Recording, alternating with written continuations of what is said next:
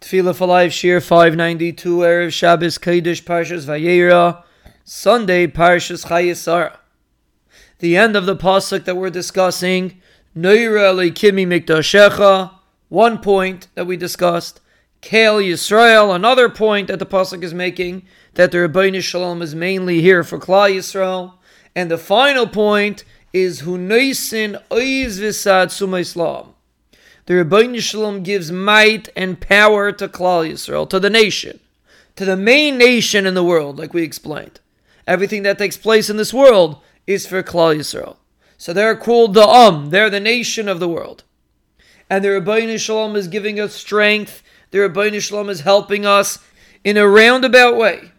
Because the Rebbeinu Shalom doesn't want it to be clear, because that would defeat the purpose of Gullus.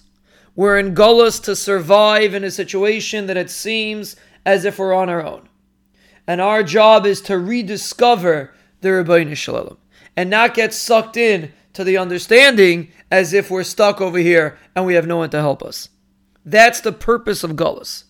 And we have to believe that the Rebbeinu Shalom is constantly noisin oiz v'sad suma Islam baruch aleikim. The Rebbeinu Shalom is constantly giving us might. The Rebbeinu Shalom is constantly benefiting us. We have to believe that. We have to internalize that. And realize that even though Klal Yisrael seems downtrodden, and sometimes a person, Rachmana litzlan, is going through a difficult circumstance, we have to understand the Rebbeinu Shalom is helping us. He's giving us might. He's giving us power. He's giving us the ability to continue. Just in a non-open fashion, so to speak. In a way that we can't see it. But we have to remind ourselves who noisin oiz v'sad suma Islam. Picture every hatzlacha that you have. When a person is struggling with something and the Rebbeinu Shalom helped you out, don't attribute it to this person that helped you out, to the situation, or to your boss, or to the doctor, etc., to the shadchan, whatever a person is struggling with. Rather, when you say these psukim, think in your mind, who noisin oiz v'sad suma Islam. The Rebbeinu Shalom is the source of all oiz, of all satsumas, of all hatzlachas. And like we said many times, tefillah is an exercise.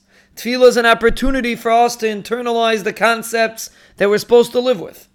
And yes, it's difficult to do it throughout the entire tefillah. But that's the point of these psukim. Take a pasuk, internalize it when you're saying it. Envision in your mind that the Rebbeinu Shalom is helping you. And then end off the pasuk, Baruch Aleikim. The Rebbeinu Shalom should be blessed.